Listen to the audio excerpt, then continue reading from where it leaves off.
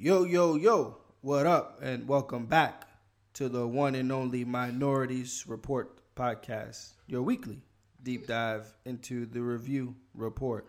This is your Joker Report. Your favorite minorities are reporting for duty. I'm Raul Navedo. He's Colby something. She's my wife. He's not my wife. And across the Google Hangouts universe, he's Professor Horror, a.k.a. Ryan Terry, a.k.a. R.L. Terry, a.k.a.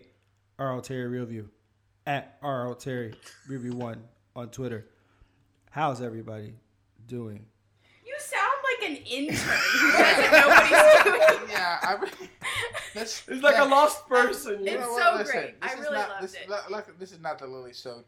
All right. You made him sound stupid. That's just proven that, you know what, Colby don't know. Listen. Colby don't know hashtag me. Colby don't know Listen. me. Colby only does know me. Listen, I got to workshop it. I didn't practice my not Raul voice. All I know is that you have like this unique syncopation to like the emphasis on your words. So it takes, it'll be better next time.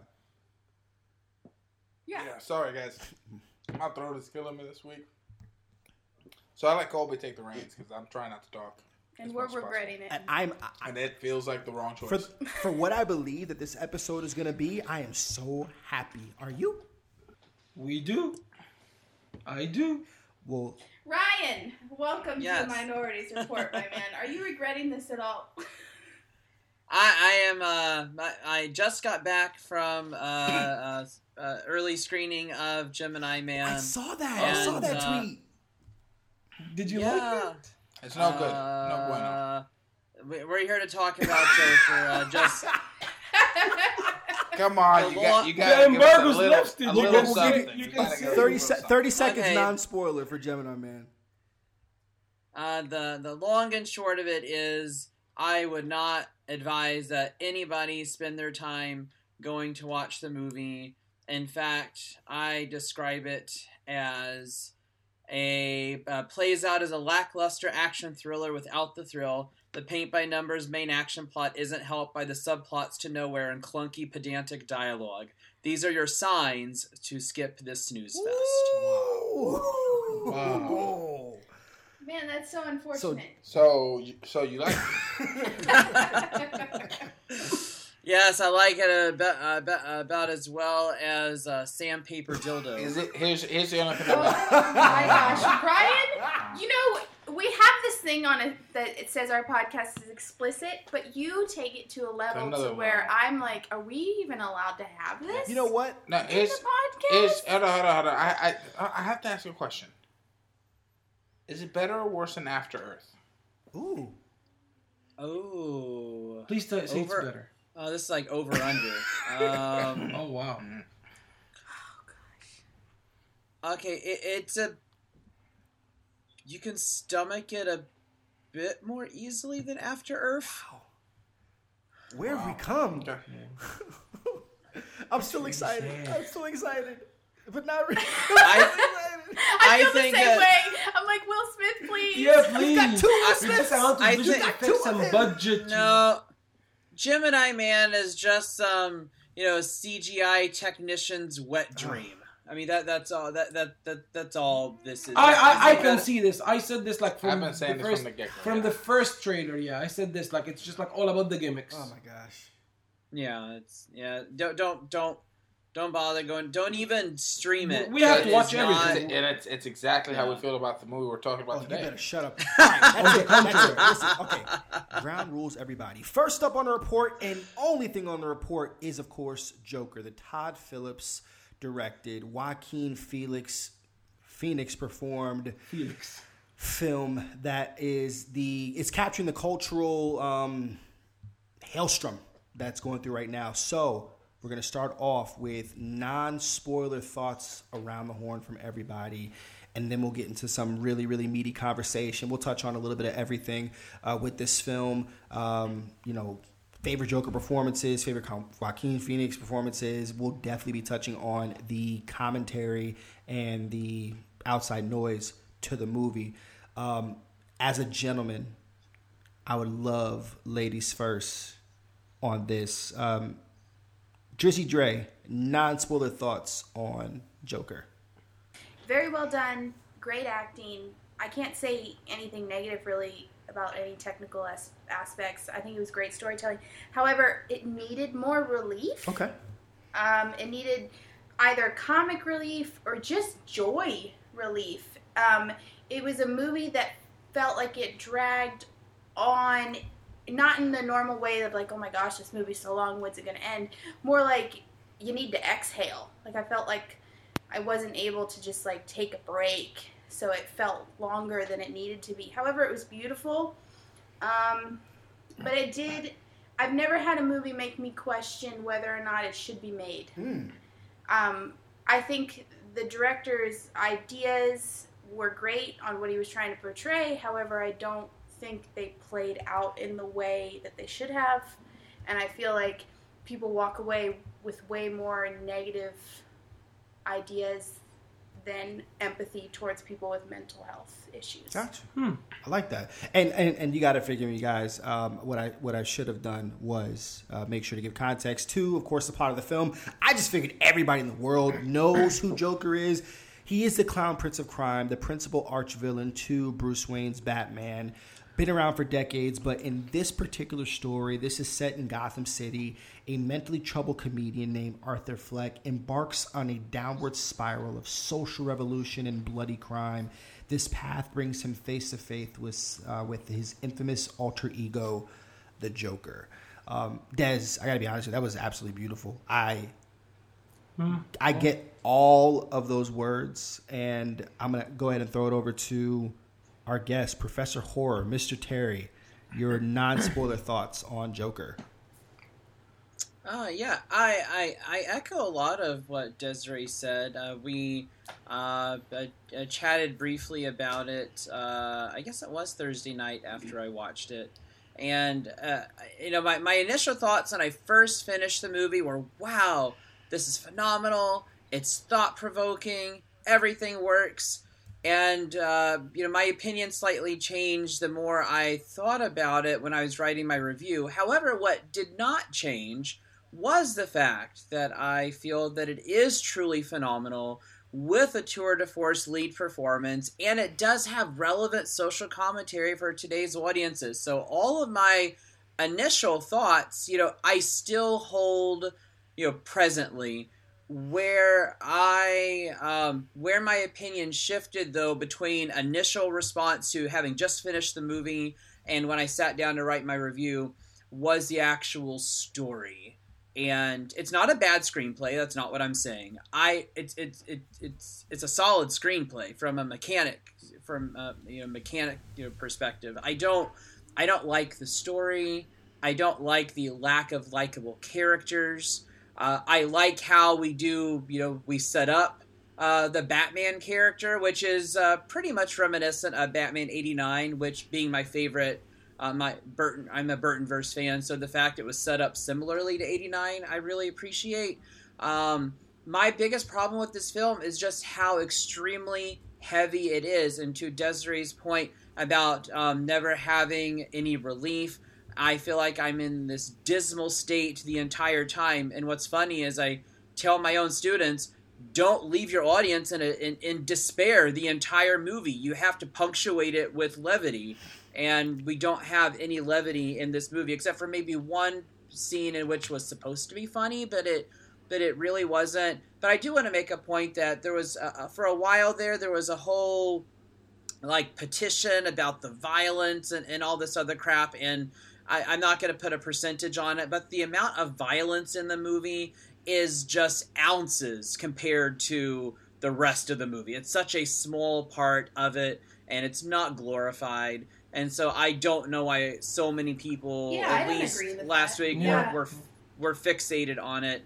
But we do have an unapologetic character study of someone who's suffered egregious psychological and psychological trauma. And so we can look at it that way. And so it's My views are really complex. There's a duality in my opinion, much like there's a duality in the movie. I had somebody on Twitter call me out for being contradictory, and I quickly corrected them. I'm not being contradictory. I do feel that it is phenomenal, but I also don't like the story. And it said there's a duality in me, just like there's a duality in the film. I got to be honest. People are so sensitive. Yeah. Oh, I mean, I was on Twitter heavy this entire week, and I got a chance to read, your full written review on your website, and for that person who kind of interacted with you, and I think I chimed in as well. The one thing that you do that I think is brave is that you're not afraid of really giving a little bit more context to your words. Could you use words like powerful and like the performance and like the likability? You have very, your laments are justified in your perception of the film, and you don't leave that out where it's vague. And I feel like some people's perceptions of the film seem like it's missing something. Well, you said that, but then you rated it this. And I while there's some things that I may contend with your review that we'll kind of get into in a little bit, I would say that you do a great job at not misrepresenting your take on the film. Oh, thank you. I greatly appreciate that. Very, very thoughtful words. Thank you. Shama, you were excited for the film. I think you said you were nervous for the film as well. What? I'm really eager to hear. How did this hit you? I was so excited. I was so nervous because, the critics and. I'm sorry. No, you're fine. I was really excited for the movie. I was so nervous when the review started to come after the Venice Film Festival. I felt it would be more violent. I was so nervous that something will happen from the movie. But on the day of watching the movie, while I was watching the movie, I have to admit, this movie is a kind of a rare situation that I can call it a masterpiece upon a phenomenal performance. I believe that the weakest part of the movie is the story, and the screenplay. I don't see it strong, especially with lots of lines that don't have any depth. Especially with Frances Conroy's character Penny Fleck, like his mother. I feel like we needed more strong lines for this character, more depth in lots of points in the movie. As you guys mentioned, I feel that the story is missing something.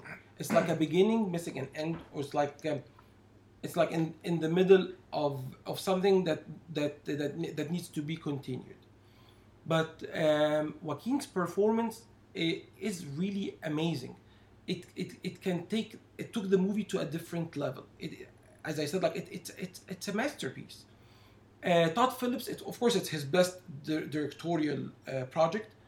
I can say that the directing of this movie was strong. I cannot say it's phenomenal, but it was really good. Maybe because he wrote the screenplay, it took a little bit from the movie. That was my main concern and flaw. Cinematography is really good. The score is really good.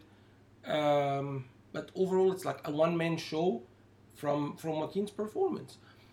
I agree with what Desiree said about the relief. We needed to see something that will show us that this socially deteriorated community can be better. Anything else can happen. And we really relate to what's happening in this movie in our life now. We can see this happening in a way or another. It's not as what we see in the movie.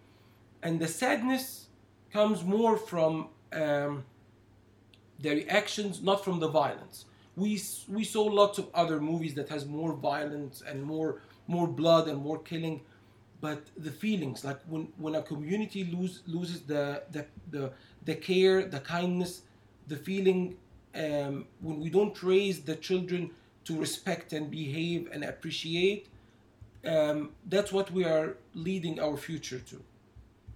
And that's what I saw in the movie, and that's what I was nervous about, and I saw it. But it's really full of negative thoughts. After the movie, I just felt better for myself. Sometimes when you look at your problems, and you will see, oh, nobody else has what I'm suffering or what I'm surviving. what I'm surviving can kill you. No, like when you see somebody that his whole entire mind or his whole life is all about negative thoughts. That one scene in the movie really conveyed this message and showed it in a great performance and got the whole message from the movie from my point of view. That's great, bro. I mimic a lot of what everyone is saying so far, and I think what we could all kind of agree is that this film is very challenging. I know for me, this is one of the most curiously satisfying character-driven comic book movies that I've ever watched. I say it's curious because if we think of like the elements at work and the themes in this film, I don't think anyone should be like, wow, this feels really good to watch this kind of movie. And I don't feel like I was feeling really good to watch this kind of movie. But as a storyteller, when I find art that hits me like a ton of bricks and I just get it and everything just worked for me, like this is equally a terrifying transformation that Joaquin is going through as much as some of the best direction that I've seen all year from Todd Phillips. And to be honest with you, the commentary was exhausting leading up to the film. And I think that almost affected my anticipation and my expectations. Because that's the part that was just really just like, come on. Like, I think we're all right. I'm thinking that literally in the first scene, like a baby's going to be grinded up inside of like a blender. Like everybody's making it seem like this is the most vile movie that can ever be put on screen. And it's not. I think this movie is very delicate. I think it's tender, and it's tender in its brutalness because it's in your face. This movie is unapologetic with its commentary. It's a mirror that it's putting up as a reflection to today's society. I think it's very blunt. It doesn't pull any punches. It laughs directly in your face, and it somehow manages to overcome all the vitriol and the outside noise that was leading up to the time that you watched the movie.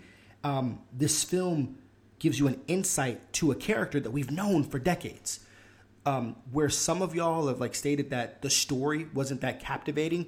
I can get that, but at the same time, ultimately, this is filling in a small gap in the mythos that we built up with Batman, with the Joker. The Joker has been pretty much a mysterious character. This is just an interpretation of his origin. And the beautiful thing is that there's so much ambiguity that I loved it. And I loved what it does at the end of the film even more. I've watched this movie 3 times. I did not think that this movie would be as rewatchable as it was. The technical elements, objectively and like inarguably, are fantastic. It looks gorgeous. It sounds incredible. I swear, I wish I can get her name right. But it is a beautiful score. It's haunting. And the way that it is weaved in and out of the entire film, I found to be super effective. And it's undoubtedly, this movie is going to give you everything that you're looking for. If you went in feeling skeptical about if this movie deserved to be made, this movie is going to give you reasons to completely confirm that thought. If you went in open-minded and say, I want this movie to win me over, it's going to give you even more reasons on why it wins you over. But nevertheless, it will change you. And I think this is going to be one of the most talked about movies, definitely for the rest of this year and for a long time afterwards. Here, let me give that.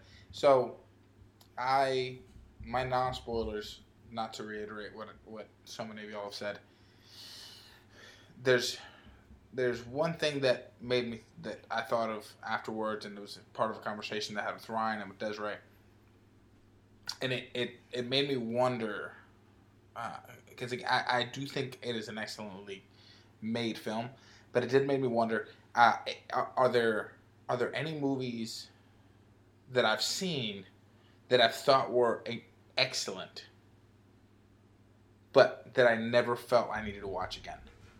Because that's how I felt about this movie. 12 Years a Slave. I think what? 12 Years a Slave. 12 Years a Slave is one. Mm-hmm. I think for me, Les Mis was another. Mm-hmm. But it's just the kind of movie that there's just I watched it and I was like, wow, incredible. That's how I felt about The Pursuit of Happiness. But wait, See, The Pursuit of Happiness I can watch many Sorry, times. that's a heavy film for me. Oh. I don't want to detract from... Yeah. Ah, so you mentioned it's a heavy film for you. I misunderstood. I thought like you mean that you can like keep watching it and rewatch it. No, I can't watch it again. Ah. So I think there are elements of it that I can rewatch again, like the scene towards the end. I can watch again. There are certain parts, but like as a whole, it's not a movie I really care to watch again. And I think if I try to watch it again, it'd be tough to get through for me because anyway, we'll get into it. But I think here I want to break into the spoiler section. Okay. So let's go ahead and give us that. Those are our non-spoiler reviews, guys. If you have not seen this film, please stop it right here. We'll be here waiting. Go watch the movie, enjoy it, think about it, converse about it, and come back, play us again. We'll be here to keep talking about it. And that's your warning. So, and another thing I want to talk about that you touched on is you said that this is, how did you put it? That this is the story of Joker that we've never seen it, or a part of Joker we've never seen. The mythos of Joker is a mystery. There's been several iterations of his story. Like Ryan's favorite of the Burtonverse is Jack Napier, played by Jack Nicholson, and that story is starkly different than what we see played out here. But you said it a certain way. You said something along the lines of like this is like a small moment inside of the entire Batman story. But you said it's something we needed from the Joker. Anyway, regardless of, my biggest issue with this movie is the same reason I believe that Heath Ledger's Joker is still the best Joker, and I would say Jack Nicholson's Joker is a stronger Joker. And the biggest reason is because I don't believe that this is a Joker movie.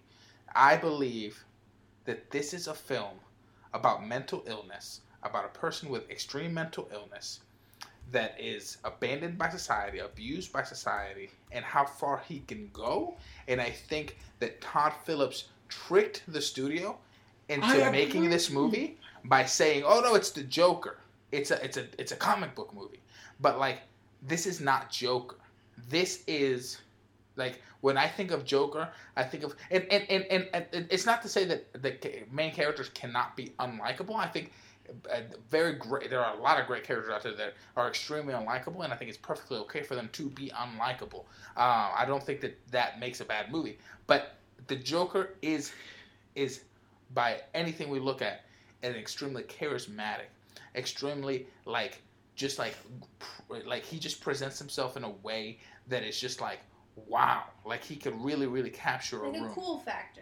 Yes, he has a sense of like charisma, like ability, like yes, you go, oh, this dude will kill me, but also I can't take my eyes off of him. I think, and you feel the complete opposite with this character. And you know what? You're absolutely right. I was just gonna jump on what Raul said, and I also feel that this was not a Joker movie, not in the conventional sense of who we've grown to know this character as, regardless of the unique origins for whatever generation of comic books it is. And when I reviewed it, I made it a point to state that I did not think that this was a Joker movie. I feel that it is much more of a character study of mental illness. We have a character who most likely suffers from schizophrenia, perhaps some narcissistic personality disorder, or even some dissociative identity disorder. Yes, so we have a lot of mental illness on display, and it's all. I mean, it's bad. It's bad enough and debilitating enough when you only have, or even scary enough when you have just like one of those severely. But he has like a severe case of all of them, so it's quite the debilitating and sinister trifecta of mental illnesses. So I find him not to be the Joker because he's missing that showmanship. He's missing that He's missing being an entertainer, and I'm going to, and I already know before somebody calls me out on it. I know that one of the origin stories is a failed comic, so don't even at me on that. I'm aware of that this. That is from. But it's not. But the Joker that we have grown to appreciate over the decades is a showman, is cunning, is witty, is smart, loves to entertain, and is successful at entertaining people, even when it's sinister. So I find him to be Joaquin Phoenix's character. Arthur Fleck is an authentic, genuine, terrifying madman, but I don't feel that he is a Joker. We have a sociopath, a psychopath, a crazed serial killer with a sordid past, but we don't really have the Joker. He's I don't want to say just a madman because I don't want to take anything away from him, but he's missing that element of Joker, who was an entertainer, but also had a penchant for murder and mayhem, told through exemplary, if not sinister, showmanship. And because at the end of the day, Joker is what? He is an entertainer. We love to watch him on screen, and Raul and I differ on who we think is the best Joker, and that's fine. I mean, that's the beautiful thing about art. I think we can agree that, but that's we can agree that this guy is not Joker. Well, okay. I'll say this real quick, Chama. We can agree that he is not your Joker, and I think it's okay to understand that with this character, we all have different entry points into this mythos. And you're right, Raul. You're right, Ryan. This is not your Joker. Your words specifically, it's no surprise to my readers that I prefer the Burton verse to the Nolan verse when talking Batman. So my bat par is set by 89 and returns. Nicholson is the standard against which I measure up all other iterations of Joker. And suffices to say, Joaquin Phoenix Joker is not Joker. I would make an edit, is not my Joker. And I mean, we off. No, he's not Joker. No. What makes him Joker? Besides the paint Joker in his face and that green hair, what makes him Joker? What was Tony Montana before you saw him inside of Scarface? What was he before you saw him on screen? Who was he? How did he behave? Did he have the same flair? What was Darth Vader before episodes 1, 2, and 3?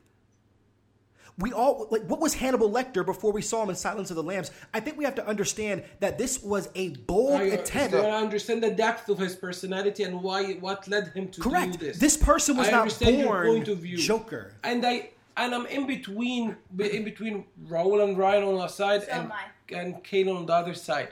I think me and Desiree, we are more. Yeah, I can see it's not your Joker, but it's still he lacks something that will make him a Joker. The charisma is what you're used to is... Well, okay. I think Raul has a very fair question. And Raul simply asked, essentially, and correct me if I'm wrong, what is it about this character that makes him Joker? And I think that's a very interesting question, because I'm curious, because I don't feel that it's just not. I feel that it's not that he's not my Joker. I hope that came out right. I don't feel that he is Joker at all. He's not Joker till the end of the movie. He literally doesn't even accept the moniker till the end of the movie. Even at the end of the movie, he's not Joker. What do you mean? Okay, so if your thesis is he is Joker, I mean, then support that. What evidence from the movie supports that he is Joker minus the face paint and the green hair? Can I answer the question? Yeah. Of what makes Joker Joker? Joker is a man who understands people. And that is not something that so I do think that who we saw in this movie is Joker, but a very young one. Because he goes from somebody who is trying to fit into society who's not, and is just constantly in the background just watching people, and goes through a very heart-wrenching crash in his understanding and how the world works to getting a better grasp of how people are, which if we actually compare him to the Joker played by Heath Ledger and the shock that Heath Ledger has when the people on the boat don't push the button Like, because that's who Joker has learned people are, you know? I don't have to do anything. All I have to do as the Joker is sit back and watch the people tear themselves apart. Yeah. Because that's what they do. And I think that's what he learns through this movie, but I don't think he has consciously realized it by the end of the film. Which is why he hasn't fallen into that full thing of who the Joker is, which is somebody who understands the evil of people. Sure, but here's one huge thing you're missing that I believe the Joker has. And that is a level of genius. And also confidence. Are you born with genius, or do you learn it? No. There is a certain amount of genius you are born with, and this guy does not have it. No, he doesn't even understand the Jimmy Fallon of the show, Robert De Niro's character. He doesn't even understand what he's doing and why he does what he does, and the fact that he's an entertainer, a true entertainer, by the way, and like he's so petty about it. And then his plan is so incredibly simple, and like whereas the Joker is a mad genius. Yes, yeah. he is. He comes up with incredibly intricate things. You can't tell me that what he did on that show is genius. It is more like a child. He had a very simple plan. His plan was to end his life. And something changed. It's too simple. Exactly. Joker correct. But Joker doesn't do. There's not enough critical thinking. It's too emotional. You're absolutely right. I think what you guys, I'm curious to understand Stop this. saying I'm right when you disagree with me. No, I mean, the thing is, you're not wrong. Your interpretation is fine. I'm going to challenge you and say this. Do we really believe that we are so bought in that it seems like what everybody's doing is trying to connect this Joker to either Jack's Joker or Heath's Joker? But he does connect, because in the if he does, then how he's not Joker? In the last, but he's not fully there yet. Course. In the last, stop talking. In the last scene, what happens is there is a connection between him and the people. It's a love that he's never found before, which plays in to the Joker that relates to Batman, because Joker has the people at his back, and when Batman comes into play, Batman starts doing these things and the people start loving him, which makes the Joker hate Batman. So are we frustrated because that the people start it loving wasn't him. like that the entire movie? I guess that's what I'm trying to figure out from Raul. No, I just think for me, no. Raul's a bit different. Okay. I feel like this is a young Joker that was almost there. A dumb young Joker. I mean, we're all dumb. He was not intelligent. He did lack a bit of it. He lacks a lot of intelligence. Stop saying yes. No, you're right, Desiree. He lacks intelligence. I haven't finished my sentence, motherfucker. I'm nodding with you. You are on. Yes. Yes. You don't even know what I'm about to say. Yes, he lacks intelligence. Finished my sentence. You said that. He lacks intelligence. Yes, but you stop agreeing with me when you're not actually agreeing with me. I am. Shut the fuck up. I love it. Listen, he lacks critical thinking, and I don't think that is something that necessarily he can develop at age 40. I do think that he needs. There should have been an element of understanding. He was just more so broken and just feeling, whereas I felt like there should have been more of a light bulb of like, now I understand how people work and I know how to navigate the world, where he's just kind of falling into this role and it's not as much thought. That's the beauty of it all.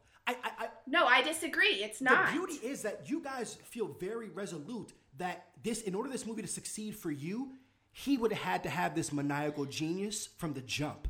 No. Not the movie to succeed. The movie did succeed. I'm talking about the character development. At his age, you don't go from dumb to genius. Okay, he's not dumb.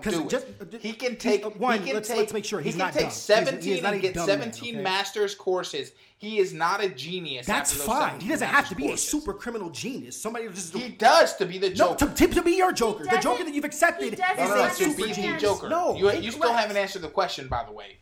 Repeat the question. He doesn't understand when people are laughing. Correct. Those are social cues he doesn't have. That's the awkwardness. That's the beautiful thing about it. That's also understanding and intelligence. No, that's not intelligence. Because there's people. That is intelligence. For you to say that in order to understand social cues that's in correlation to intelligence is false, and I reject that. No, you are calling it social cues. I am not. You just said that he doesn't know when to laugh, and that's a lack of intelligence. No, I didn't say anything about laughing. Continue then. So I'm still wondering what makes the Joker Joker. But that's what I'm saying. What you have described as Joker is this charismatic. The Joker is a man who takes pleasure in things that other people don't. One, the question that this movie tackles that is very different than we've ever seen inside of an interpretation of Joker is that the Joker is mentally ill. Do you understand that most people who are mentally ill, a lot of them aren't aware of it? This man is completely in his faculties and is aware of his mental illness.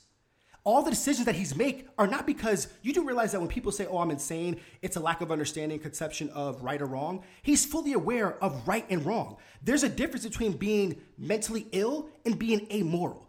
This Arthur Fleck is amoral. He's making very resolute decisions in everything. All of the people that he kills, he does them very effectively with a purpose. And he chooses not to kill. I can contend that the Joker that we see in Heath Ledger or with Jack Nicholson, they kill on a whim, whether it's right or wrong. Arthur Fleck makes very choice decisions on who to kill and who not. It's demonstrated in who we see with Greg. Greg, the little person who worked with him. You were always kind to me. I'm not going to kill you. But again, he is making a decision based on emotion. Every decision we make is based on emotion and logic. It's not. It is not true. And especially evil geniuses. Especially evil geniuses. Also, and evil genius doesn't make emotions doesn't make decisions on emotion and logic? Emotion and logic are two different things. Correct. You use them both. He's using them both. Oh my gosh. He's not using them both. He's like, I'm going to kill you because you're an asshole to me. You made me feel like shit. And I'm going to leave you alive because you were nice to me. Purely emotional. And I would argue that letting the logical choice a mad genius would make is to kill the little guy. Because he would go out and immediately spread that he just killed somebody. And he might have never made it to the fucking Robert De Niro interview thing. So he should have killed him logically. Really? But emotionally, he let him go. Yes. Okay, well, perhaps what we have here is something I thought about after a chat, and I included it in my review with my friend Jeremiah of Misfits Unmanaged, who's a horror podcast and a theme park enthusiast.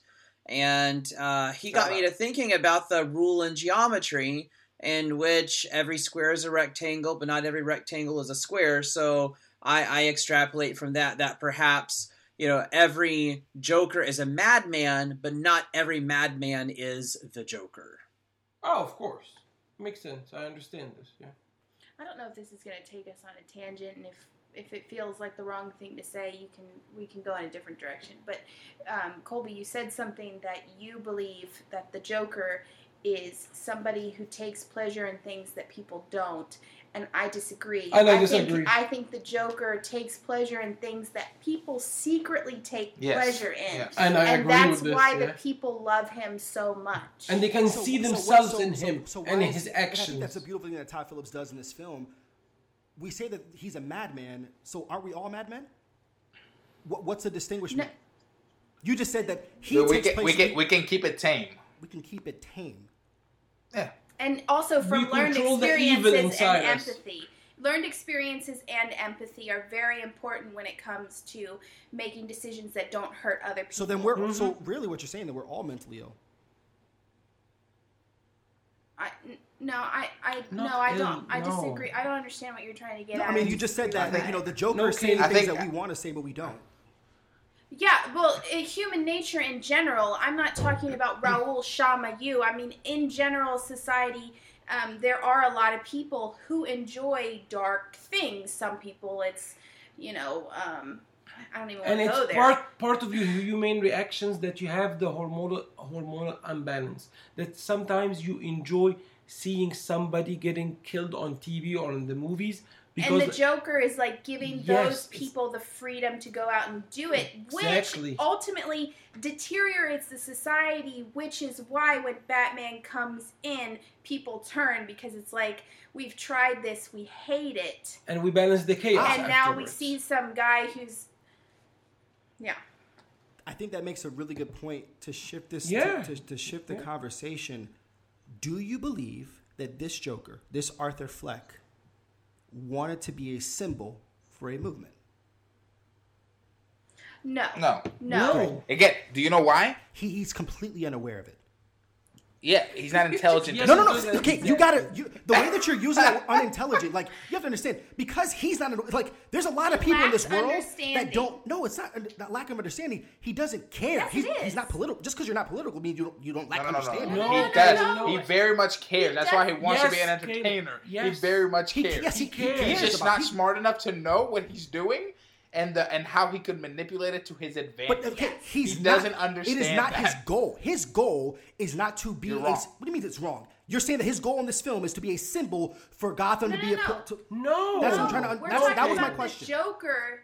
One of the things that the Joker does is he is able to understand people and know what they're about to do. Correct. He understands so you guys are speaking about ugliness. a different Joker in another movie. That's the thing. Why are we so narrow with that? I'm not finished. We're speaking about every other Joker. Yes, so why are we so... The question... No. The question was this Joker.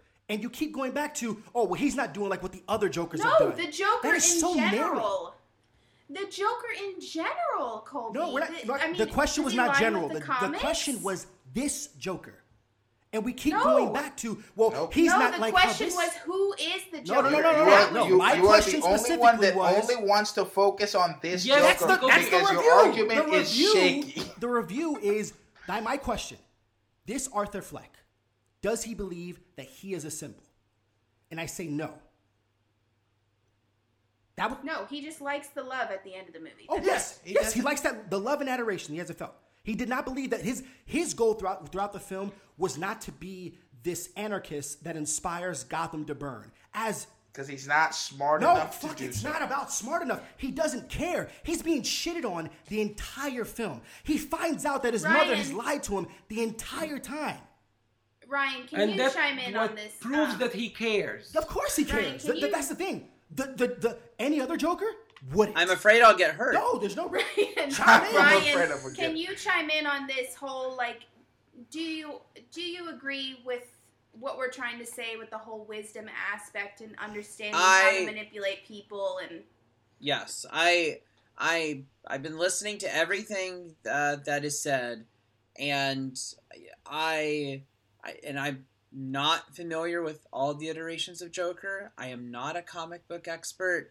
I haven't even seen all the screen versions of Batman because I largely miss all the one-off animated ones. But from what I do understand about Joker, until this one, regardless of any of the other Jokers, he has always been, even in the 1960s, perhaps he wasn't as strong of a character in the 1960s, TV show, but there was still this idea that Joker was a mastermind, that Joker was a genius, that Joker was highly intelligent, probably more intelligent than Bruce Wayne himself, operating on a whole... Which is so important in order to stand up against somebody like Batman. You can't just be somebody who just does things. And you are born with that. I'm not saying that you are born knowing everything, but you are born with a certain level of intellect. That's what your IQ doesn't tell us how smart you are. The IQ tells us what is your scientific capacity for learning. And so therefore, I have to agree with Raul that yes, Arthur Fleck, if he was to be Joker, and I'm using air quotes for those of you who are listening. Well, I guess you can only listen. Joker is that he had to have been born with a high IQ to be the Joker that has been portrayed consistently through the years, and I don't see Arthur Fleck having those intellectual attributes that I feel are necessary to not be my Joker, to not be your Joker, to just be Joker. That it is a requirement. What's an example of that? To stand up against somebody like Batman. What's an example of that? Like the intellectual faculties that one would need to demonstrate of that. Jack Nicholson's Joker is smart. Wait, talking about this story, there's not much that I think the director would have needed to do to show us that he had a certain level of understanding. It could be that he hides it. Or he could be suppressed by the audacious amounts of drugs that's been pumped into him that haven't been working. And the years and years of trauma and grief of being the primary caregiver to somebody who needs to be given care himself.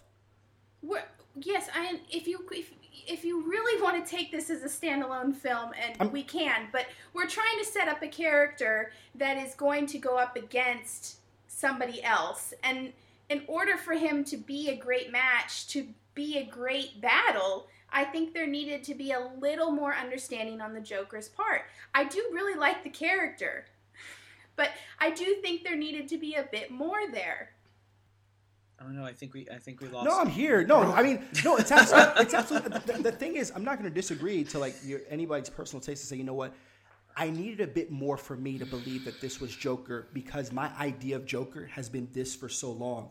I guess I went in much more with a very just open, show me a story. Because what it sounds like and what I've heard from a lot of people that talked about this film, if you literally just remove the name Joker off the film and you didn't talk about the name of the city being Gotham, that the film would have then worked more, but that it was a distraction or a detraction to call him Joker. Like, oh, this couldn't be it. I find the argument to be a little. Is that the movie's still missing some moments of levity. It was not good to keep the audience in a state of despair and just darkness the entire time. It did need some kind of relief. Yes. There were moments of levity in the film in Arthur's eyes. I need my eyes. I'm the fucking audience. My fucking eyes. But this I don't want to talk about what Arthur Fleck thinks. It's me. I mean, when we look at films like Revolutionary Road or Blue Jasmine or just films that Blue Jasmine is a dark comedy. It is lots of comedy in Blue Jasmine. That's the beautiful thing. The entire point of this movie. He does this thing where he agrees and then doesn't. I know. Because you're not wrong. That's the thing. You're not wrong. I'm never going to say, oh, that's stupid. No, you're not wrong. What I'm going to... Stop saying yes and then disagreeing. It's not a disagree. It's an addition.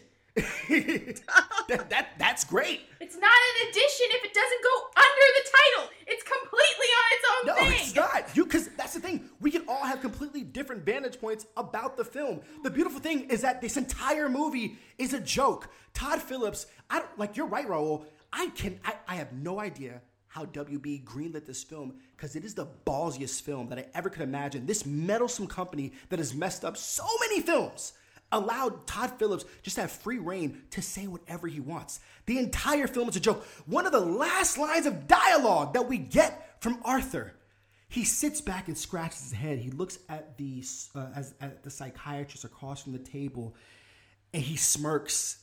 And she asks him a question. He said, I just thought about something.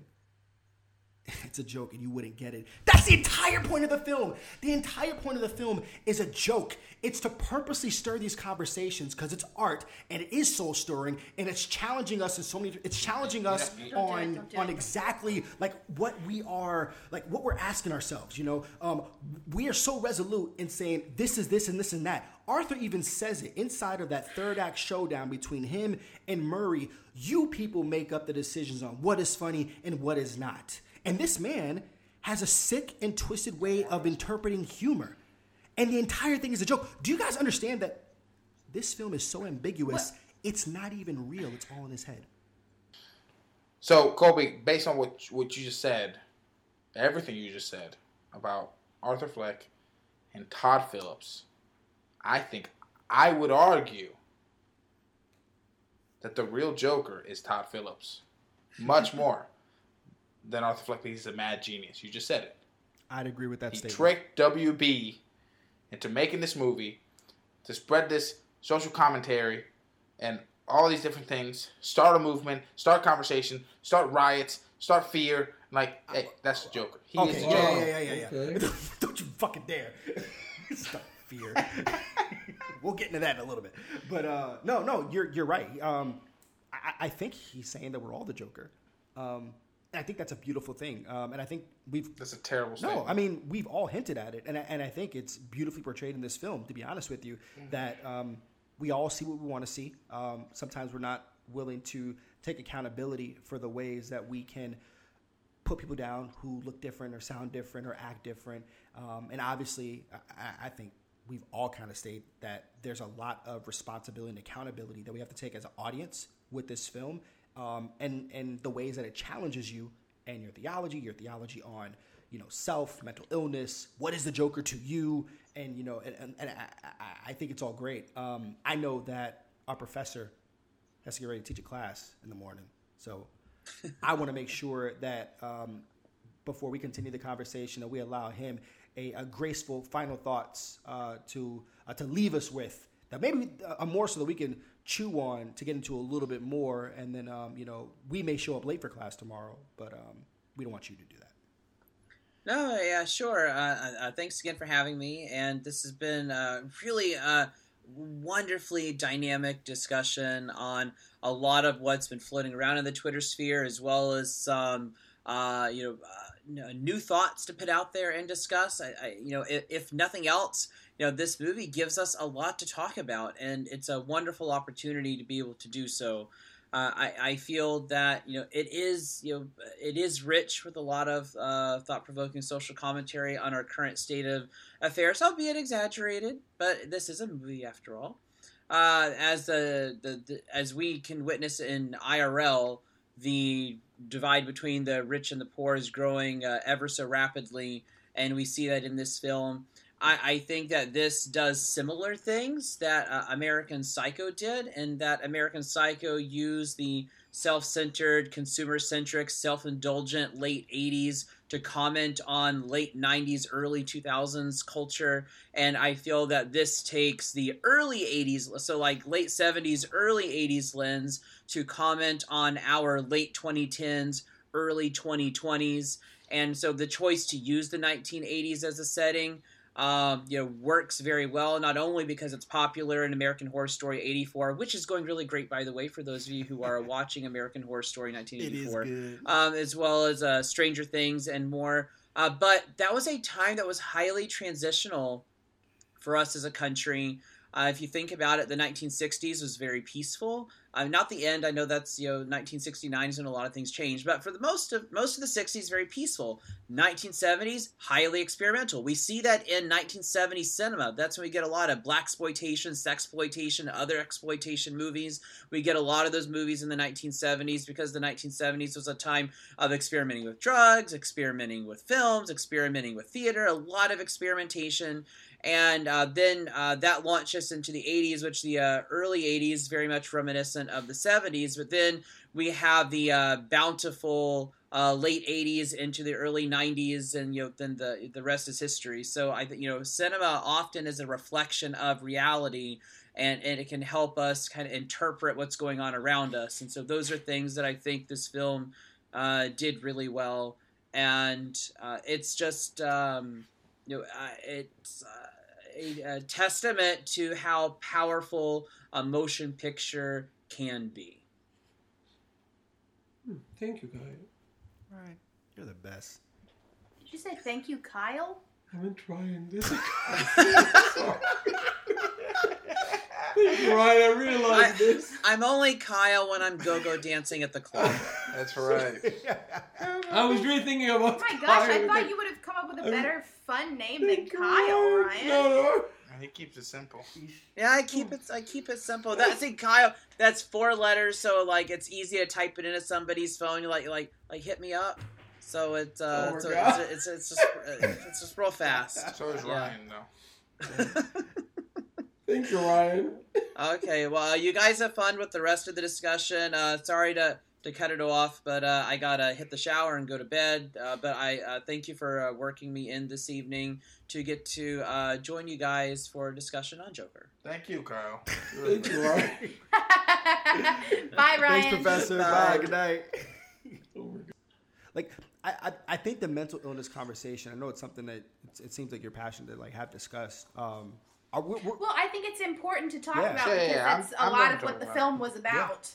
Yeah. But I would say we are all on the same page that what it addressed, maybe not, I don't know, I'm not a professional enough to know if it handled the right way or not. I don't think you have to be a professional on mental illness to understand that there's a level of responsibility caring for the people around us. Okay. And when you don't understand what's going on with them, you should figure it out. And clearly there are people in this movie who are not figuring out, and some of which is their job to figure out. And even if it's not to figure out what is going on, it's to come up with a way to help them cope. But the person that he's talking to, the psychiatrist, clearly does not care. Issued by the state. State doesn't care. Government doesn't care. And I think I don't necessarily believe that the director convey, and it might not all be his fault, it might be editing, might be other things, but I don't think that necessarily was driven home because we were so drained throughout the film that we weren't able to necessarily care for the character who is Arthur Fleck. And I think if there was a bit more element, like if that girlfriend had been real and it showed him a little bit of a human aspect, because I think that was part of the problem is none of us could really relate to him. And there might be a few people, who can relate to him. FBI, keep them on your watch. But you're trying to get a lot of people, like the mass audiences, to relate to him on some level that you care enough to care about mental illness. And I don't think that really drove home, unless you're just in general a caring person. But I think that was what he was trying to do, was create awareness. And I don't think it's enough to just create awareness. You have to create passion. And I don't think there was any passion with the way that this story went. Yeah, and that means like it could have been it could have been as simple as making his psychiatrist somebody that genuinely cares just about him. something. And even if she has to end because you want to put that out there, like there really just isn't enough the society's doing and like the government is doing to help people like she's this. A part of the failure of the system, I'd say, right? Yes, but there needs to be some element that helps us. We need somebody that helps us, that shows that he is a person worth caring for. Yes. And even she, who is paid to help him and pretend to care about his problems, shows us that even she doesn't care. His mother shows us she does not care. Yeah, so there's nobody for us to put ourselves into. Yes. No person for us to be like, oh, that's me. To take the empathy or the sympathy. Like, this is what they see that is of value in him. So I can take that, subconsciously. That person there isn't there, and that should have been the doctor, because easily you can make such an incredible moment from where maybe there's like this callback at the end when he kills that nurse, or he walks out and you see the blood and he killed the nurse, and like that's a callback to when he killed his doctor earlier in the movie. You know what I mean? He killed his doctor earlier in the movie. No, I'm saying if she genuinely cared, and then he killed her because he still blamed, just like Robert De Niro, he doesn't see that Robert De Niro's character is playing a character. Like, I really connect with Robert De Niro's line when he says, "You don't know anything about me." Like, I truly take that as being this, like, I'm actually a very caring person. Like, this is a persona I have to play on TV. Yeah, and like, even though his entire goal was to get Arthur to the stage to make fun of him. You don't know if that was his entire goal was to make fun of him. But like, it's so the producers had so much power, especially back then in the 80s. So you look at that, and like that's how I really believe that's what the intent was behind that line. There's so much more to this, to the entertainment industry. And anyway, but like the same way, he could have misunderstood. Like, he genuinely could have still blamed her. She tells him, like, listen, it's not me. I would love to continue helping you, but like, we have to move. My family, whatever the case may be, of why she can no longer treat him. Well, they said that the state has no more money. You know what? She does. Sure. But she's somebody that genuinely cares for him, and he says, you know what? No, she doesn't care about me. She doesn't want to help me. So I'm gonna. I would say, and he kills her. Commentary, and then at the end of the movie, you could do a callback to that. The commentary would have distorted that, because that's the thing that's really unique about this interpretation of this madman, is that those outside forces did not personally affect him. We're like, oh, she let him down. And then where would would you put it, Kaylin? Because Exactly. right now, there is no place for us to put ourselves into the film. There is no place for us to say, oh, he is a person. There is no place for us to say, I should care. So how would you change it to make the whole point of caring about mental illness affect the audience? Because Raul was just making a suggestion. And I think so that's if you unique. say no to that, you make a decision. I think that's unique because there's moments throughout this entire film where I care for Arthur as a person. Like, I can point out... But the mass audience... Where? What moment did you care about? So in the opening scene, when we're seeing Arthur in his day job as a sign spinner, and this group of kids, come up behind him, steal a sign, and then they beat him up. You didn't care and feel bad for him at that point? No. That you have to understand if you are somebody who just cares, yes, you can. There are people who just care about people naturally, but you are trying to get mass amounts of people to care for somebody who is doing bad things. He did, but that's the thing. It takes a while for him to do bad things. It takes 35 minutes. That makes him human. He's doing nothing that there's nothing that humanizes him. There's going to the store, caring for his mother. He's doing 35 minutes in this film before he does anything bad. The caring for his mother part was a little bit. It did it a little bit, but we needed more. There's only one moment that truly moves you, and it does what I believe a lot of us are saying, and the people out there are saying that we needed more of, and it is that moment with the child. It is the only moment in the entire film that I truly believe the it moment. you care about him, and you're just like, he's. Like, I like this so much. He's a nice guy. What child? I'm confused. Which movie? The child that he's making. No. The child on the bus. He's making the funny faces to him, and the kid likes him, and the kid is enjoying it. And then he gets shut down. Which let me tell you something. Let me tell you something. Yeah. He should have punched that mom in the face. Yeah. Okay, Joker. The fuck? But also, I do think there was a little moment when he was dancing with his mom. But we needed more of those. I mean, we needed more of it. You guys are so when you're saying moments, it seems like you don't. There's very little where you see him as a human in this film.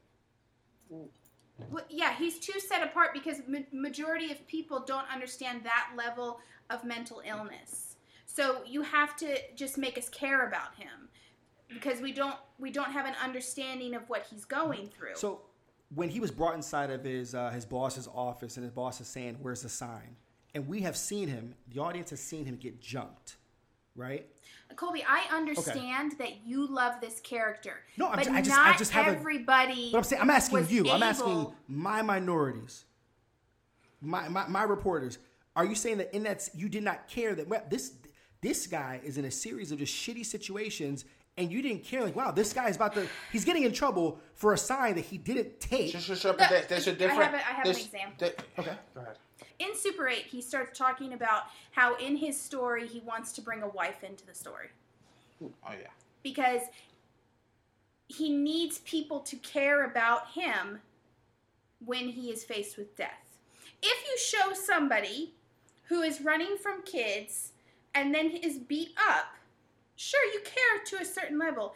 If you had shown that same person doing something nice for a kid who maybe looks similar to them, and maybe they dropped their ice cream and he went and bought them another one, and then you followed that with the same scene, you would have another level of caring. Especially when it has to do not only with a villain, but primarily with a protagonist that you are following in a character-driven film. Yes. You need the audience to care on a level deeper than me just caring. Driving down the street and seeing that somebody got in a car accident and they're crying next to their car because you're just like, oh, my car is totaled. I'm just like, oh, that sucks. I really feel bad for that person. But that is very shallow caring. Yeah. That's a very shallow caring, which is the same reason why on the news, when someone gets killed, they don't just tell you, this person got killed, and they leave it at that and move on to the next story. No, they show you the mom crying and telling you all the great things and how much she's going to miss. Because then all of a sudden you're thinking about your mom. Yeah, and it's like, my son was a great kid, and she's crying, and you're just like, oh my God, his son was a great guy. I don't know if it's true,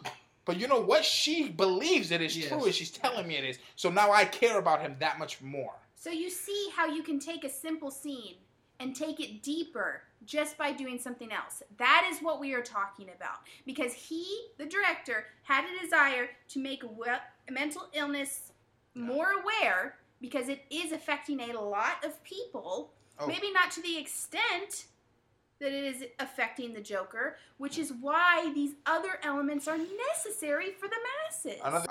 Another great example. 3 Billboards Outside Ebbing, Missouri. She's a very unlikable character. But she walks into the office of that guy that runs the poster boards, and she flips that bug over, who's upside down like a turtle, and he can't flip over. And it's so simple. Yeah. And it's the best moment in that movie for me. Because I was like, wow. That's such a simple way. She's a nice person. She's a nice person, yeah. But she's a bitch. You know what I mean? So, anyway, continue. I love how ambiguous it is, because we can think that if we trust the story that he was adopted, he was beaten by one of his mother's boyfriends, chained up to a radiator, and because of his conviction, which is a really cool interpretation on that classic Joker laugh, because of his condition, the mother, who was also, to his recollection, also mentally unstable, she didn't think that it was a problem because he was always happy. He was always laughing. He was never crying because he couldn't. So he's mentally ill because of these harsh things that have happened to him, possibly. So because of this condition that is quite rare, this uncontrolled laugher, well, in order to fix it, let's just pop him with pills, right? Oh, sure. So the pills are making him. We can go into Euphoria if you want to. So I mean, the pill. But that's not the point I was making. True, but like the pills are making him ill, and then when he gets off of them, he's changing, he's healing, he's transforming. That is possible, but that still has nothing to do with the argument that we are making. So at the end of the movie, he is healed? No, he's himself.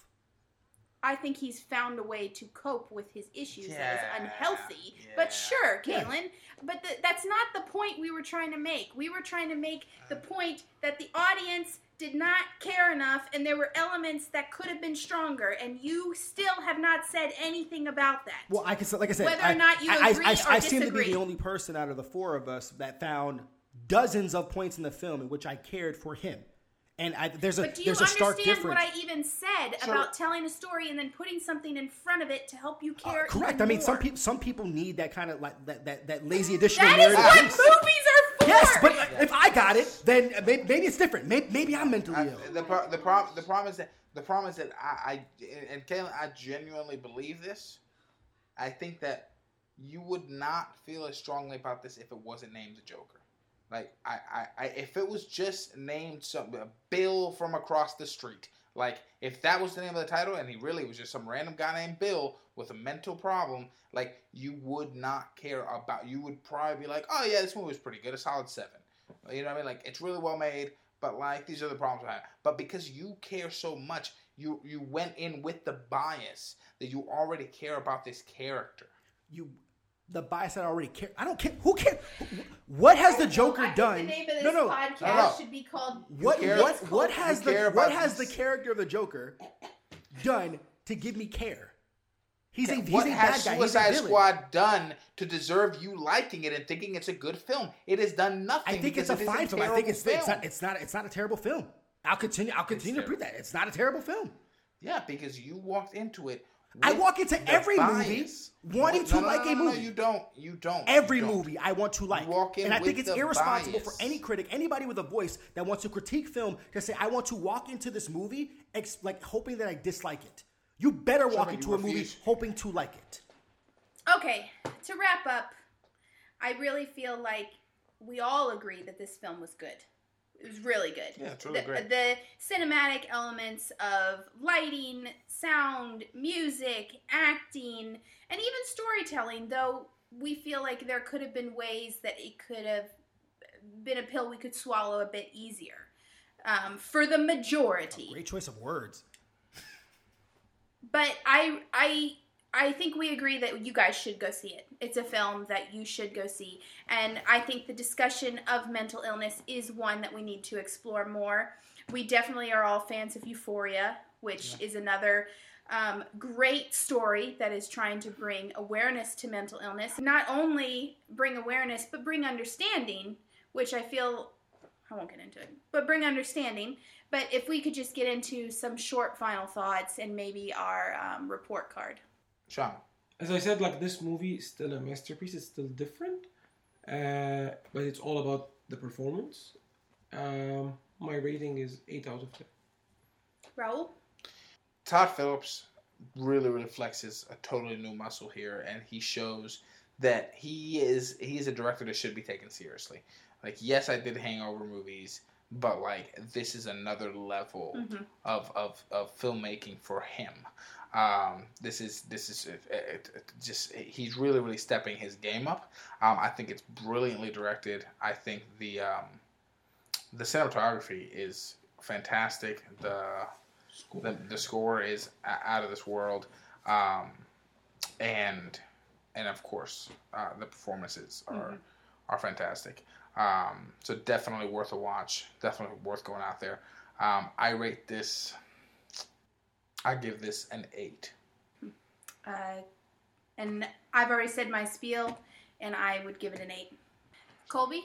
Yeah, this film is one of the most fun and media's talking point kind of films that I could have imagined that I really didn't expect. Obviously, all the technical elements, we've all said how incredible it is. Joaquin will be nominated, and probably at this point, he has become my front runner for lead actor Oscar for this performance.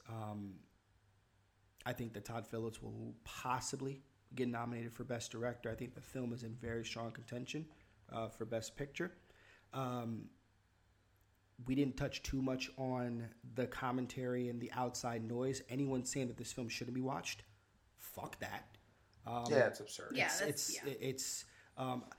did you guys ever hear? Lily should go watch this. Did you guys hear the word incel? I'd never heard of this word until like the commentary for this movie. What is it? Incel. Yeah.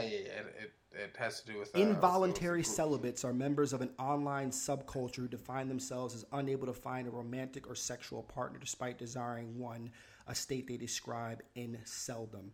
That this movie would essentially like incite incels. It fucking doesn't. Anybody who would think that, and all of these incels are people often referred to as people that could become terrorists at some point. Yeah. Yes. This does not do that, and I think it is disrespectful. I feel like the media outlets that are painting this film as being something like that, go watch it and make up your own fucking minds. What do you rate this? This movie is gorgeous. I rate this a super duper strong 9 out of 10. 8.25. There's obviously a million things that we can get into this film. Additional talking points on the commentary. How does this movie change the DCEU? Is there an opportunity for a sequel? Fan theories and stuff. And maybe there's an opportunity for a part 2 discussion. Or maybe you guys are just going to have to catch us on Twitter to be a part of our conversations that I'm definitely going to be happy. And I hope that this conversation with our guest, Professor Horror Ryan Terry, inspires us to have. But in order to do so, you got to make sure to keep track with your favorite minorities wherever you find us. But of course, you follow the show on all the socials at MReportPod on Instagram and Twitter. Continue to like, subscribe, comment, and share. Make sure to leave us a review. Your thoughts on the Joker. What did you think? Did you love it? Did you hate it? Did you find something new and listen to us talk about it? Of course, leaving a review allows us to get better and be better, so it can help us grow our audience and do more podcasts like this, climb up the charts, make it easier for folks to find us as well. Of course, I'm Kobe Mack. You can find me at Kobe Tomi on Twitter and Instagram. My man Raul, you can find him at The Raul Nevado on Twitter. Of course, you can find our boy Shama at Muhammad Shama on Twitter. And of course, Miss Drizzy Dre in the busy back doing her damn thing with her photos. If you're not liking this page on Instagram at Ezra Photo, you're missing out. You're missing out on the prospect of knowing what needs to be photographed, what needs to be kept, what needs to be shared, so she can be able to do it the best way. And of course, if you want to be a part of the show and you have a report, let us know. This is yours, Minorities Report. Peace.